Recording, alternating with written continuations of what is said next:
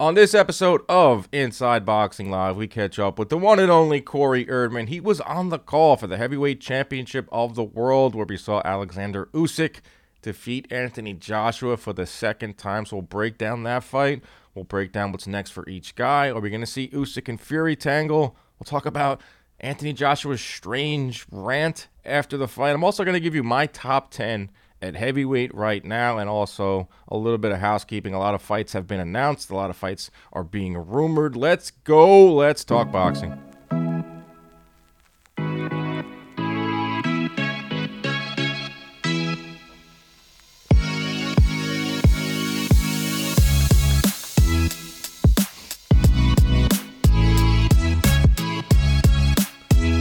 What's up, everybody? Welcome in to another edition of Inside Boxing Live, presented by Jomboy Media. I am your host, Dan Canobio, excited to talk to you after what was a sensational heavyweight performance from Alexander Usyk. Did the damn thing, took out Anthony Joshua.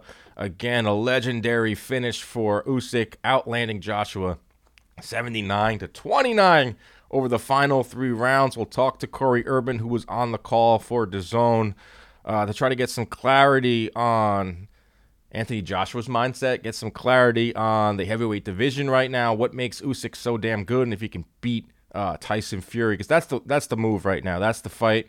It's starting to get bigger and bigger. We're starting to see Tyson Fury come out of retirement. If you thought he was retired, then you haven't been following the sport, because the guy retires every other week. But they're talking about money now. They're making it no secret that they are looking for the biggest amount of money for the first time in the history of the four-belt era. I hate even saying that, because I'm not a big fan of the four-belt era, but we're going to have an undisputed champion, all 4 belts, undefeated fighters, Alexander Usyk and Tyson Fury. So they're being very clear. Frank Warren has done a lot of interviews since that fight on Saturday, saying we are going to the highest bidder.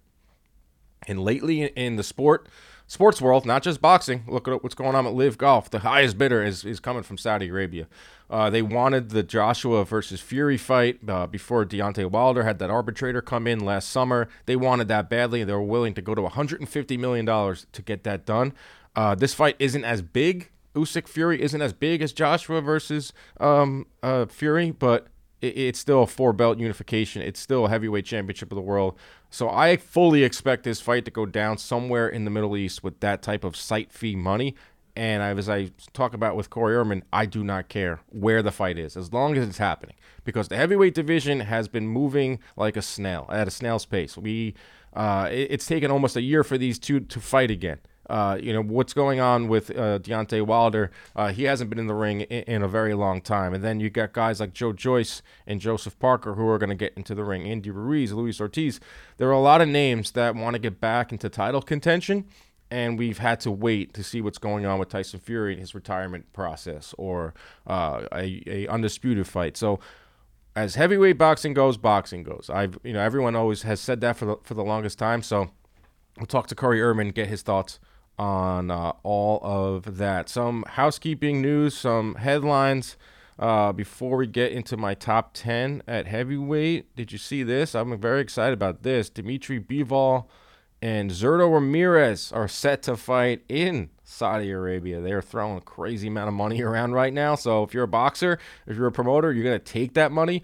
It's November 5th. I love this fight because if you take a look at what's going on in light heavyweight, Callum Smith had another knockout win on that Joshua card. He is now in the mix. Zurdo Ramirez has been in the mix since he's moved up from 168. Obviously, Bivol just beat Canelo, and then you got Beterbiev, who is one of the best boxers today. Beterbiev suffered an injury, and he's still going to fight Anthony Yarde. He says he can do it by the end of the year. I hope so, because I think he's going to wipe out Anthony Yarde, and I want to see Beterbiev in there with some of these big names like Bivol, Zurdo, Callum Smith. Can you imagine Callum Smith versus Beterbiev? Oof. Callum Smith is the dark horse in the division because he's so damn big, and this is the right weight for him, and he's got a great trainer in Buddy McGirt that seems like getting the best skills out of him. So 175 suddenly has went from a division where it was like, all right, we got Beterbiev. He's obviously really good, but no one really knows a lot about him. Dimitri Bivol was fighting in relative obscurity before he beat Canelo. Everyone in boxing world knows Callum Smith, and then Zurdo Ramirez has the Golden Boy behind him and is kind of rebranding himself. So suddenly 175 is fun. 175 is moving right now. So Bivol Zurdo, November 5th. I'm curious what the zone is going to do here, because I know that they have Zepeda versus Jojo Diaz November 5th as well. That's over in LA. So will they do like a double header? So that November 5th is going to be a busy day. There's a lot of busy days coming up in the boxing schedule, especially in September. September 24th, we can add another fight to the schedule. Leigh Wood will be defending his title against Mauricio Lara. Now, it was supposed to be Leigh Wood and Leo Santa Cruz, but it looks like Leo Santa Cruz is taking a different route, and he wants to unify with Ray Vargas, who just beat Magsayo. Love that fight, too. I really enjoy the featherweight division. It is an untapped division. It's a division that doesn't get a lot of pub and a lot of press, but there are some really good fights, and Leigh Wood, Mauricio Lara is a fun, fan-friendly fight. Lara comes to take your head off, and Leigh Wood has a lot of power in that right hand. Just look at that fight he had with our boy Mick Conlan. He can't get out of a way of a right hand, Leigh Wood, but he can fire back, and he can land that knockout punch, especially late. So that's September 24th. The Andrade news that just came over the wire is a little not surprising at all. He rejects the fight with Janibek. He gives up his 160-pound WBO strap. He's going up to 168 to fight Zach Parker, a fight that was ordered earlier this year, a fight that Andrade pulled out of with an injury, a fight that Andrade took 30 days. I think it was the allotted time for him to come up with a decision. It was either fight Janibek at 160 or fight Zach Parker for an interim belt at 168, because we know Andrade wants Canelo. He wants to get up to 168. There's probably a lot more options for him at 168 in terms of bigger fights. The guy's getting up there in age. One of the strangest careers, Demetrius Andrade, especially of a world champion who has a lot of talent and is yet to lose. So he will not be fighting Janibek. Janibek is the new 160-pound champion. Middleweight's a freaking mess right now. It is a dumpster fire of a division.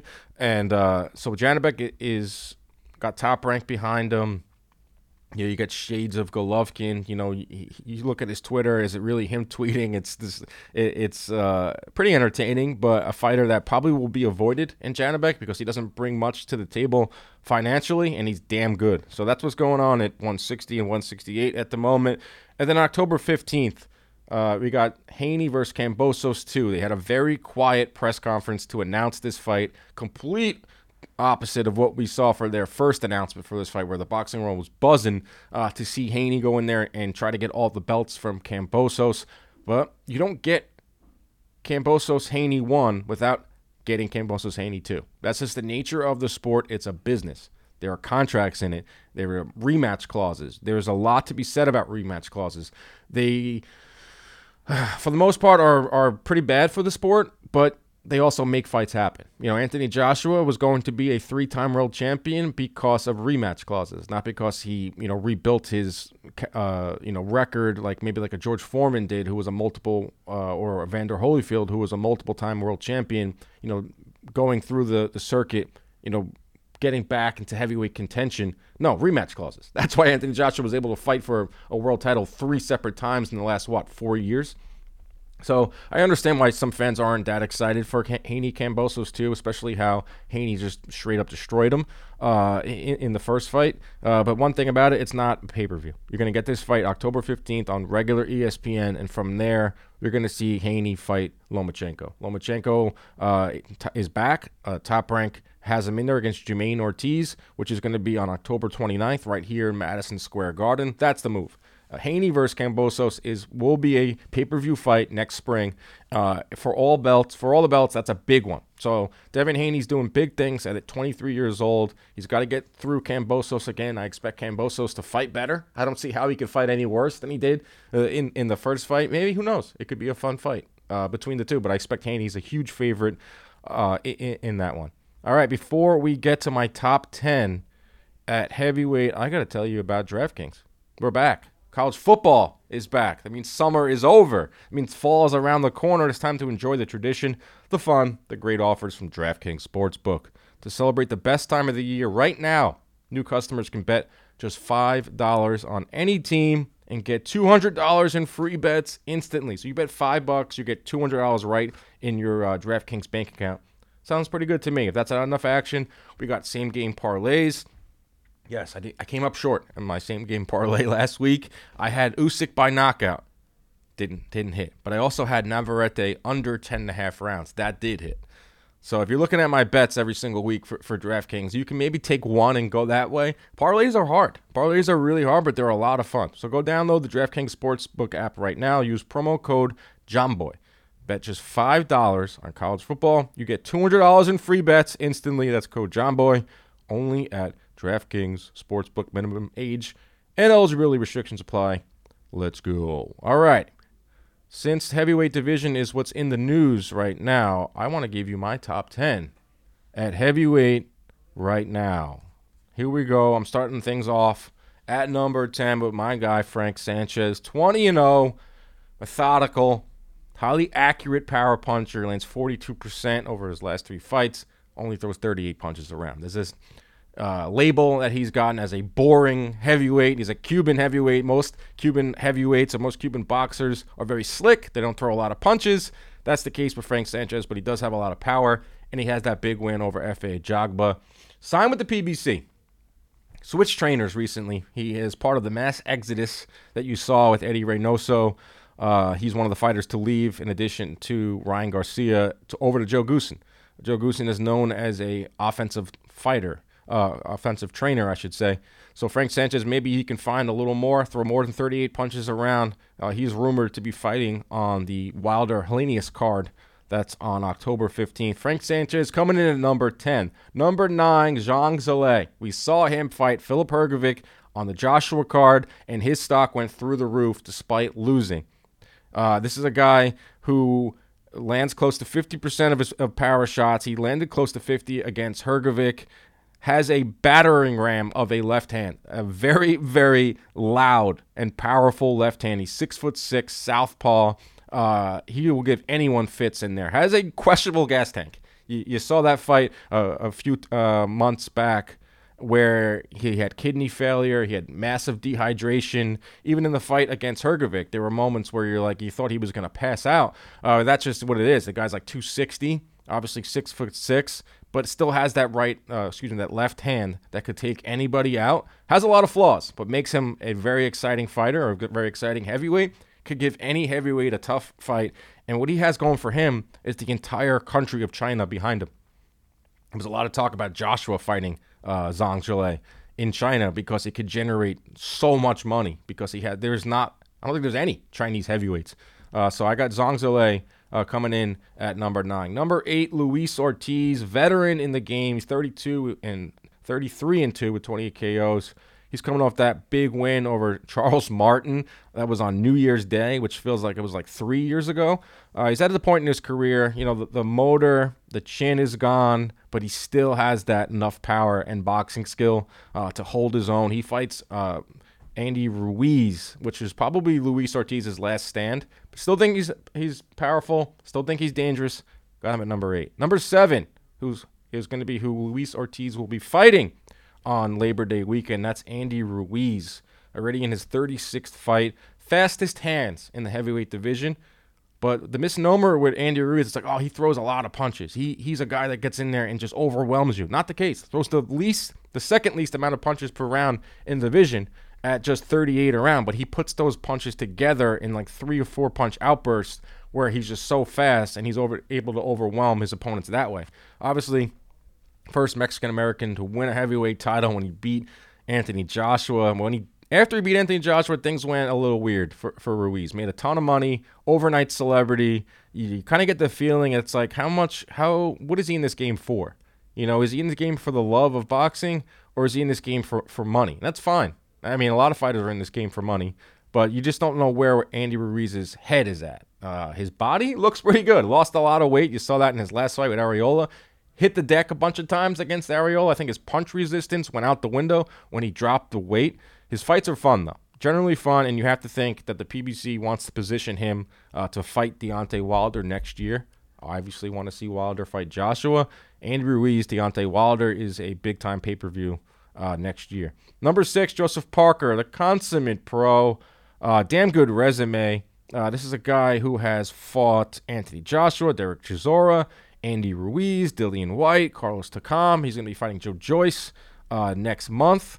He's reeled off 6 straight wins since those back-to-back losses to Joshua and White. Actually leads all heavyweights in power connect rate, 44%. Does a lot of things good, not one thing great. Joseph Parker, he throws about 45 punches around, right down the middle, half jabs, half power shots. Got pretty good defense, can move in there. I like Joseph Parker, solid heavyweight, number 6. All right, but getting into our top 5. Number 5, I like Joe Joyce.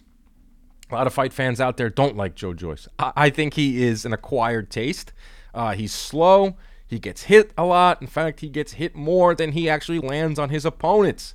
He lands 38% of his power shots, but opponents land 40% on him. That's fun. He's got one of the best chins in the sport. Always finds a way to win. A guy that started this game at age 22, who went pro at 31, won a bronze medal or a silver medal. He was a medalist in the 2016 Olympics. A renaissance man, has a lot of different skills outside of the ring. Real interesting guy. Our guest Corey Urban did a great story on him that you can catch over on Boxing Scene. But now, he's a guy that I feel like is in the top 5. A guy that I feel like has a big time movement towards the top of the list. 36 years old, and he's gonna probably get his title shot soon. But he's got to beat Joseph Parker, and that will probably be the best win of Joyce's career, unless you rate Daniel Dubois pretty high. He was able to take out Dubois just by a jab. A straight up. Fights like George Foreman, Joe Joyce. I like the guy. 14-0, 13 knockouts. Top 4. Number 4. This is when it gets dicey. Top 4. I got Deontay Wilder coming in at number 4. 42-2, 41 knockouts. Obviously had the 3 fights with Fury, had the 2 fights with Luis Ortiz, won his world title in 2015 when he beat Bermane Stiverne. Had a lot of defenses. 10 defenses he had of that heavyweight title. None really against elite opponents. That's the knock with Deontay Wilder. Still think he's a damn good fighter. Has a really good jab percentage. Has to find a way to land that right. And you can't just land that right by luck. You have to set it up. He has huge fights ahead of him if he wants to stay in the game. Obviously, you have to get through Robert Helenius on October 15th. But after that, you got fights with Andy Ruiz. You can see how Usyk comes out of this fight with Fury. He can fight Fury again, even though we don't want to see that. And then there's the fight with Joshua, which I think is a no-brainer. Deontay Wilder, Anthony Joshua, there's still a window of hope for that fight. It's not a big window. It's still there. They have to make that fight in the next, I would say, year before fans just don't give a crap at all, because there's still a lot of money for each guy, especially if Wilder knocks out Helenius. And what we saw from Joshua and his performance against Usyk, he's still a top 3 heavyweight, because I have him at 3. Anthony Joshua, 24-3. It's crazy to see 3 losses next to Joshua's name. I thought he looked outstanding against Usyk, but he was in there with a generational great. He can still jab. He's one of the only fighters to land 29% or higher of his jab. He went to the body well. He's a top 3 heavyweight, in my opinion, Anthony Joshua. I don't think his stock went down that much against Usyk. But I do want to see Joshua in there with some of the bigger names. He's only 32 years old, got a boatload of money. We're talking 300, 400 million plus, lifetime deal with DAZN. What does that mean? If you have a lifetime deal with DAZN, they're going to want you to fight. There's a lot of domestic fights he can have over in the UK.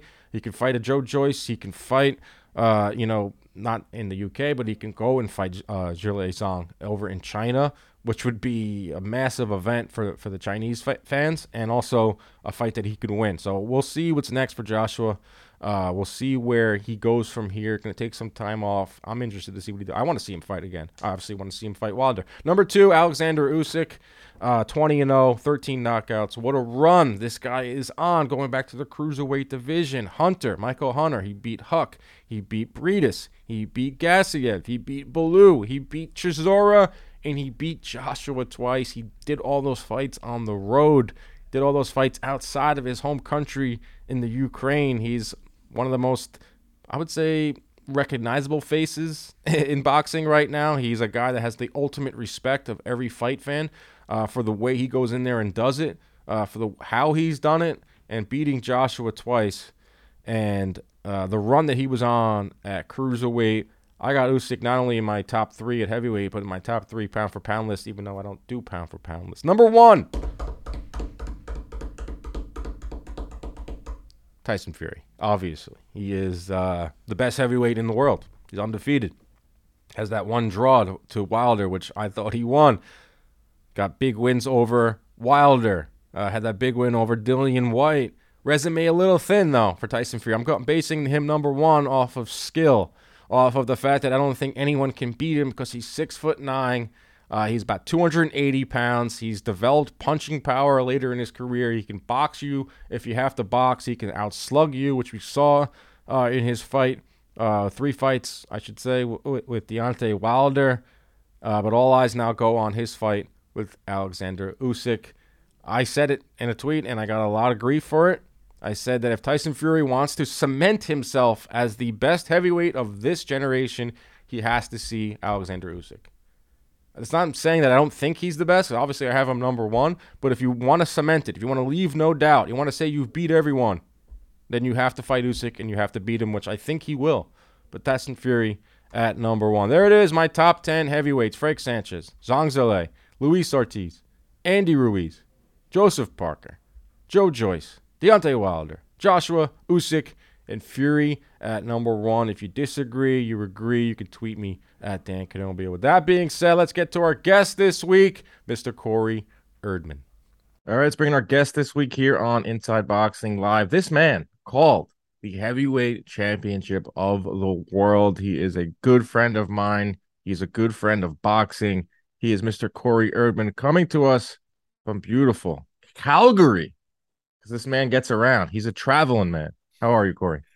Not too bad. The home of Lance Storm, the home of Bret the Hitman Hart. And yes, I am on vacation, but Dan, our friendship and the group chat it exists within does not take vacation. So I will always say yes to your requests. That's right. This fight game, there's no vacations in this fight game, and that doesn't sleep. As we know that, no off season there, which is all systems go.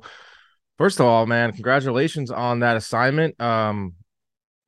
Well received. Obviously, we go back to the Broadway boxing days on that circuit, and to see you there, not actually there, but to see you calling this heavyweight championship fight alongside Chris Mannix and Chris Algieri was special for me. I think a lot of fight fans enjoyed it. Before we get into the fight, just from a personal standpoint, that must have been the pinnacle. It must have been such a great honor for you. Of course, yeah. It's definitely what I dreamt of when I was younger. I think I posted on Twitter that, when I was a kid, even like a young kid, I'm talking like, 4, 5, 6, I was just enthralled by boxing history. And I would go to the library, the Kitchener Public Library, and print out old newspaper clippings of old heavyweight title fights. And, I would be in my basement, like imagining fights and as if I was the one calling them. And when you do that, it's the heavyweight championship of the world. So it's definitely something that you strive for. Obviously, there's going to be the next biggest fight every month. It's going to keep turning over, but I'll always remember this one as a landmark moment in my career. Not only that, it was you earned it. You earned your paycheck that day, because that was one of the longest shows I think we have ever seen. Like, legendary Phil's there. It's different though when you're not on site. It's different when I don't think the Zone was taking it from another production company. But man, that was a long one, because I feel like for a while you were basically hosting a podcast. There was a lot of Phil for you. That must have made it even a little more difficult.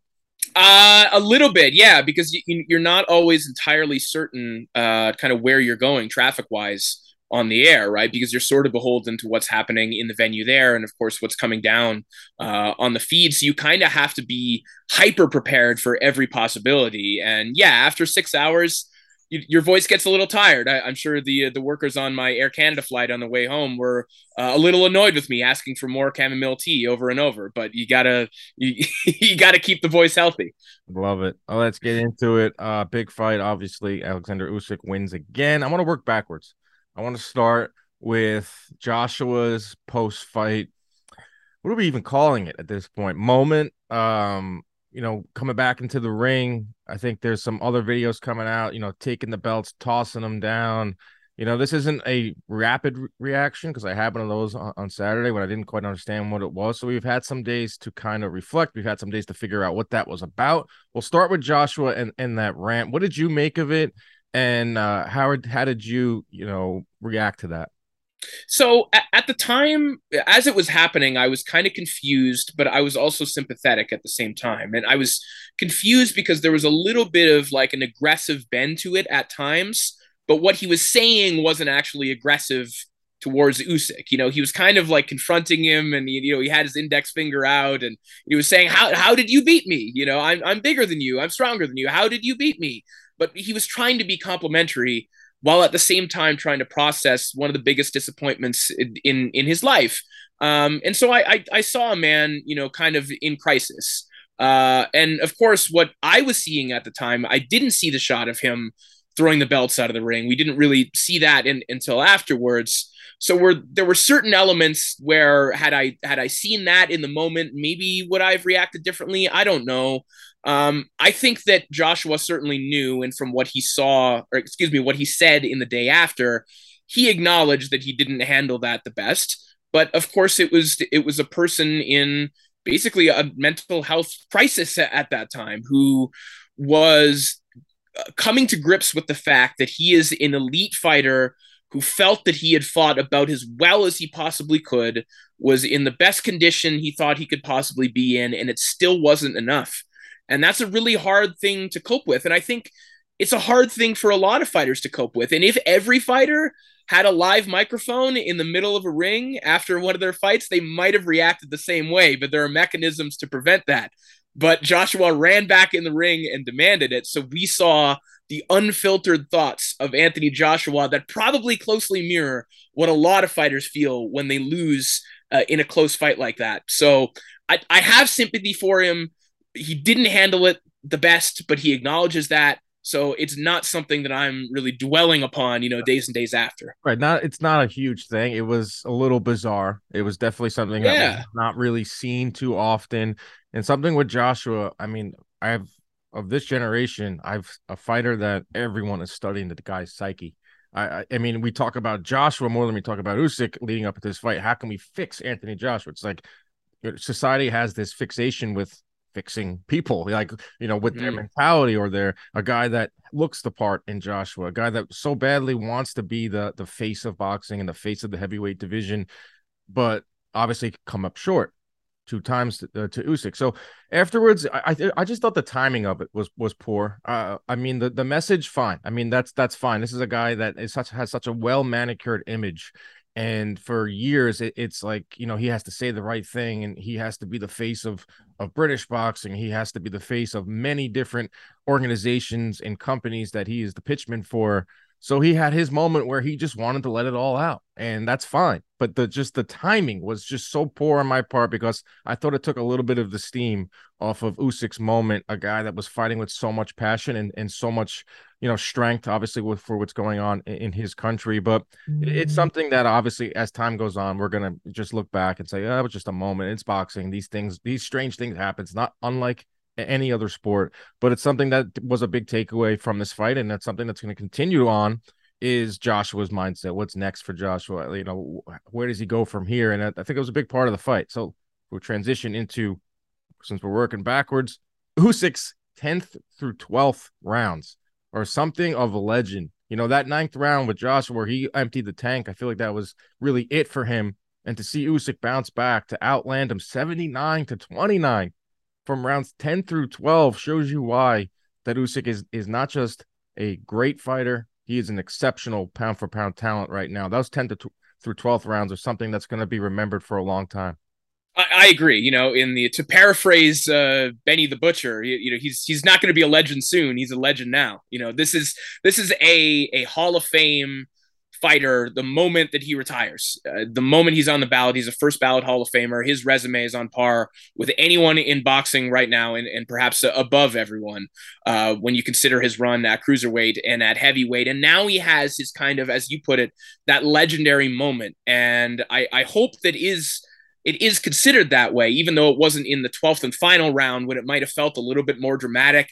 In particular, that 10th round, that momentum shift is an all-time great momentum shift in heavyweight title prize fighting history, because the way that Usyk looked in the ninth, even if you didn't think that he was going to get stopped in the ninth, you felt like he was rolling with some of those shots. He was in trouble, and he was hurt by some of those shots. And in the back of my mind, I thought heading into the 10th round that there was a possibility that Joshua was going to pour it on a little bit more, and that maybe he was going to stop Usyk. That was how I was feeling. And then to see Usyk come out and basically rip that away immediately. I think he threw like a 5-punch combination the moment that bell rang, and ripped it away and kept it going all through the 10th.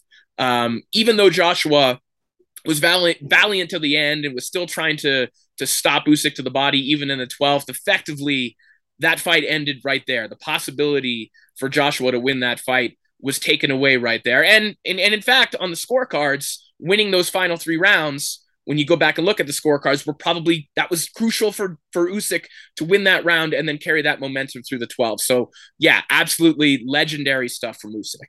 Yeah, he threw 95 punches in the 10th round. Where, Right. Obviously coming off of that 9th round where Joshua, where I believe it was Joshua's kind of his last stand in that fight, was able to hammer to the body. That was something we saw different in this fight. And I thought that was something that both Chris's illustrated very well, was that Joshua was committing to the body early on. He was lower in his stance. He was firing back combinations after Usyk would fire off combinations, something that he didn't do in the first fight. So we'll go back to that 9th round from Joshua, where he just unloaded. Everything finally came together, because I've been calling for more aggressive Anthony Joshua. Where did it go? Especially post Klitschko, where he became this jab-oriented fighter that was out there to protect his chin and not really a come-forward guy. And you saw it a little bit in the middle rounds. And then that 9th round is where I was like, damn, this is the Anthony Joshua we've seen of the past, but even more refined, like starting his attack to the body, then coming over the top. And there was a moment for sure where I thought, wow, this is it. Joshua was going to stop Alexander Usyk, and he's going to have the ultimate redemption story. That 9th round was huge for Joshua. Yeah, it was massive. And I want to be fair to Joshua as well, because people, some people kind of questioning, hey, why wasn't he even more aggressive? Why didn't he do what he did in the 9th round the entire time? The answer is because he's in front of Alexander Usyk. And in order for Joshua to go absolutely all in, aggression wise, he had to hurt Usyk first, and then he could do it, because Usyk's a little bit too complicated. It's not as simple as saying, "Oh, I'm bigger and stronger than you. I'm just going to go out with all out aggression." You're going to get danced around or just run into counters as well. That there still has to be some technique and some thought put into your aggression. But yeah, you're right. Like the 9th round is everything coming together. He manages to get to Usyk with one of those body shots, and then he jumps on him, which he didn't or wasn't able to do in the first fight, where we saw him kind of sting Usyk more than once and then wasn't able to follow up, or didn't try as fervently as maybe you wanted him to follow up in that first fight.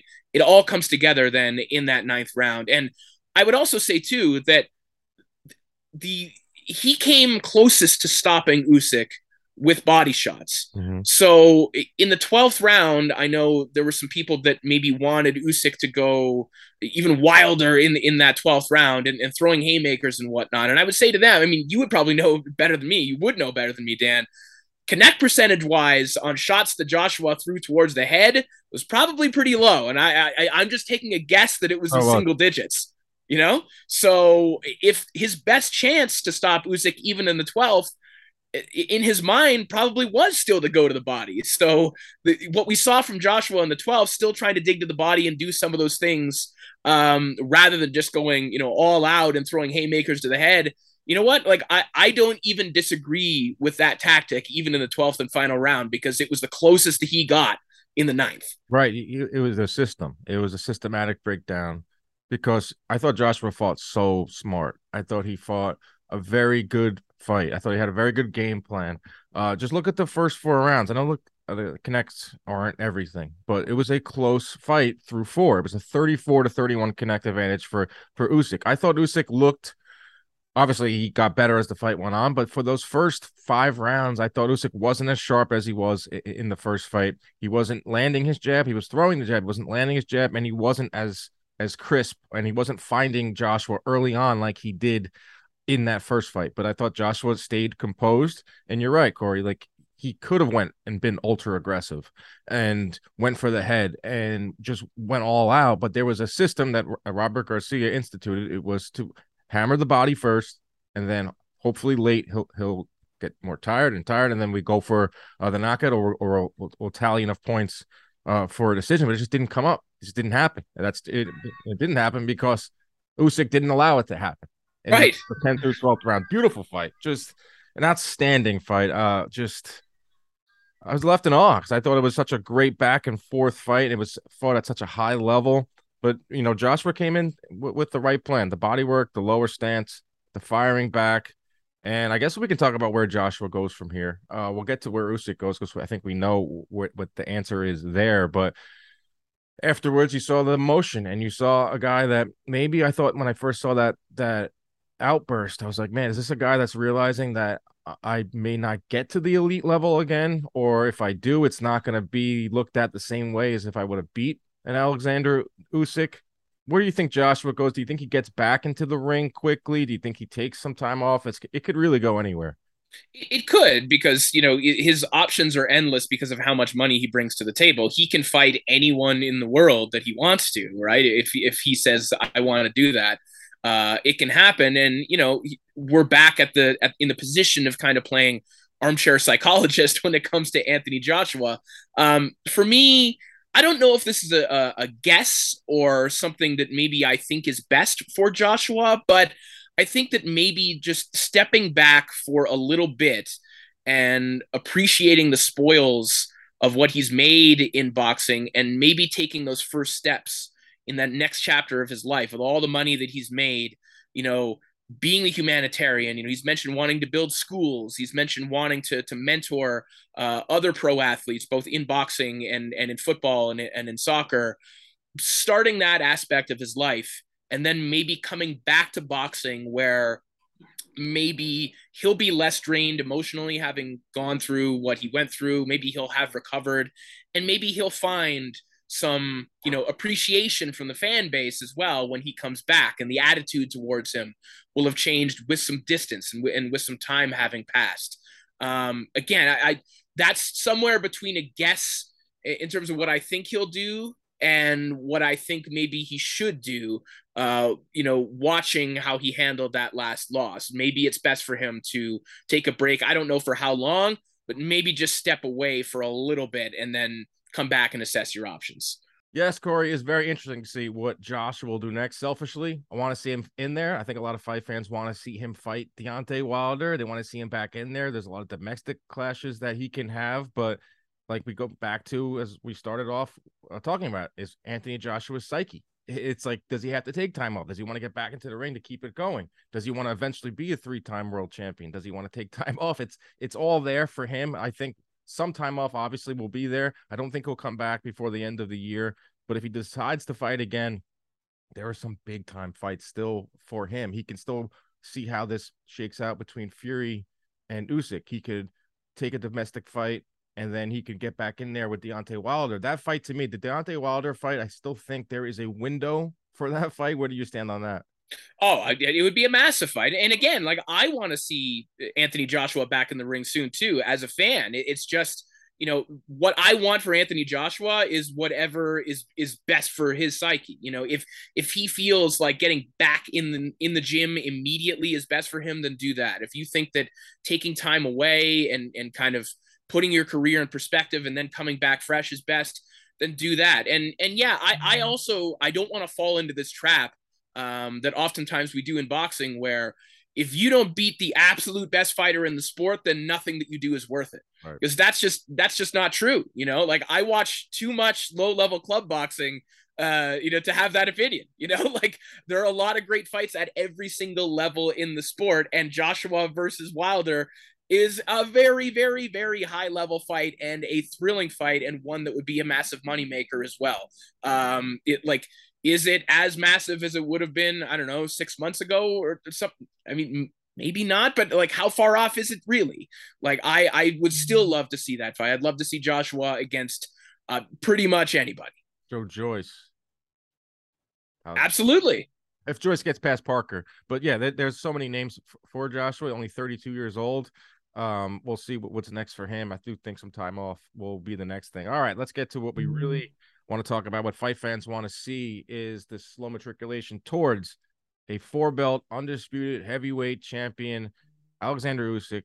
Tyson Fury, as of we're recording this, Tyson Fury's last statement on this, and it's not going to be the last, but his most recent statement on this is that I will fight Alexander Usyk, but it's going to be for the most money possible. So if you think this fight's going to be in the U.S., absolutely not. There's too many complications with Fury and everything there. If you think this fight is going to be in the U.K., probably not. We're headed back to the Middle East for this fight. It's going to be one of the biggest spectacles in terms of two champions, two undefeated champions, Batman versus the Joker. You can just go on and on with the storylines here. Usyk versus Fury. In your opinion, when does it happen, and how does it play out? Oh gosh, I don't even want to take a guess on when it's going to happen because again, I mean, Fury's line as far as whether he's retired or not seems to oscillate day over day, and how much money he wants is going to change day over day, and that's the fun of Tyson Fury, I guess, right? He manages to keep himself in the news cycle incessantly.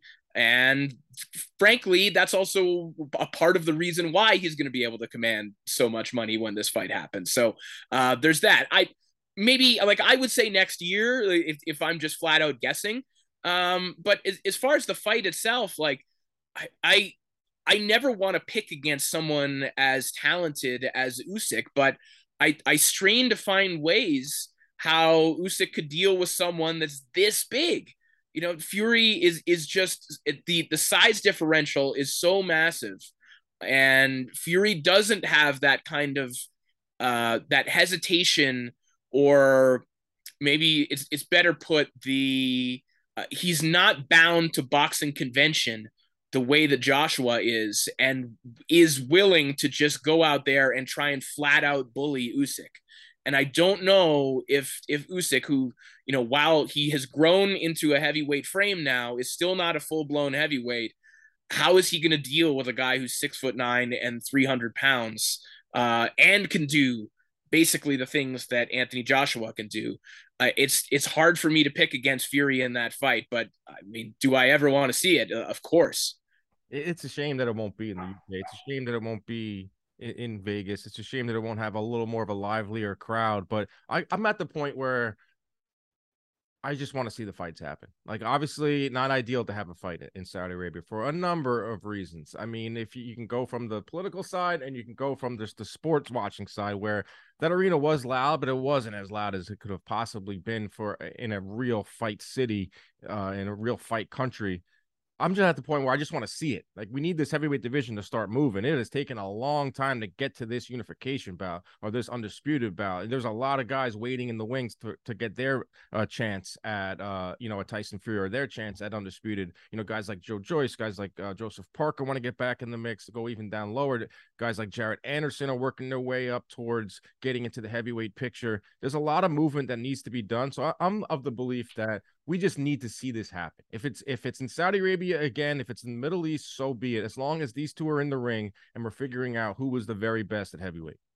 Yeah, and you know, like, you know, that's one of the downsides, if there is one, to having the titles in one hand, or two hands in this case, is that we are now kind of we're in a time period where, you know, fighters just fight less, and so they're not as willing to kind of fight one another on the way up. So you will have guys who are just kind of waiting until they can get that title opportunity, and not fighting one another. So it does, and I don't blame them for doing that, right? But it does kind of, as you said, kind of jam up the division a little bit as we're sort of waiting. And, you know, as opposed to number 3 and 4 just facing one another, obviously they want to wait and see if they can get an opportunity at number 1. So the more movement there is to kind of clear up that picture and keep this conveyor belt moving, obviously the better it is for the division. Yeah. I give Joe Joyce and Joseph Parker credit. Yes. They are two guys that are in the top 6. I'm going to do a top 10. on this show. Like they're two guys that probably could have sat around and waited, especially Joyce. You know, Parker has had his title shots. You know, he's had his day in the sun, sort of say. But Joe Joyce is a guy that is in line, has been in line for a while. So I give him credit for fighting Joseph Parker. To a lesser degree, Andy Ruiz and Luis Ortiz were tangled. So these guys are fighting each other, but now we're going to see it move more. If Fury and Usyk can get in the ring within the next 6 months, and we can figure out who wins that fight, and you know who knows from there. Will Fury retire? Probably. Usyk has talked about retirement too. He's talked about it after the fight. He goes, "If I'm not fighting Tyson Fury, then I'm not fighting at all." So the heavyweight division, obviously, it makes boxing go, and it's what everyone wants to discuss. There are some big names in the heavyweight division, but in a blink of an eye, this thing could change completely. We can have all the belts could go their separate ways, as we know with the sanctioning bodies and what happens when you become an undisputed champion. So I would say if you enjoy it now, enjoy it now with Yeah. big names, because there's going to be a big time turnover in the heavyweight division. Yeah, and you know what? The other thing is we're seeing that kind of, that next generation, so to speak. You know, the last couple Olympic cycles, we had names like Hergovich and Yoka and Joyce and Zhang, if you're going back to like 2012 and 2008. And now we're kind of seeing that herd get thinned a little bit, right? There was all the speculation of who's going to come out of it. And even with that Hergovich and Zhang fight, now we have a clearer picture as to how much of a threat or not some of those guys are. And as you pointed out, Joyce now has emerged kind of as maybe the leader of that pack, you would say, but it depends on what does he do against Parker, who's had his time with one of the titles as well. So we're seeing that picture kind of clear up a little bit. Even though, again, in this era, it's a little harder to clear up that picture, it is slowly happening.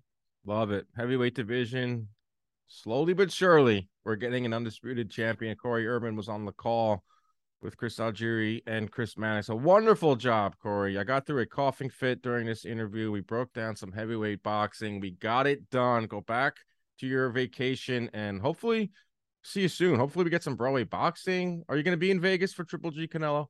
I will be there. Will I see you? Yes, I'm there. Yes. All right. Perfect. Well, we finally get to reunite. I think we're going to have a big time reunion. Alex Dombrov, boxing attorney to the stars, Justin Shackle. We're all going to be there, Las Vegas, covering Triple G. I'll see you there, bro. All right. I'll have the high news ready. Love it.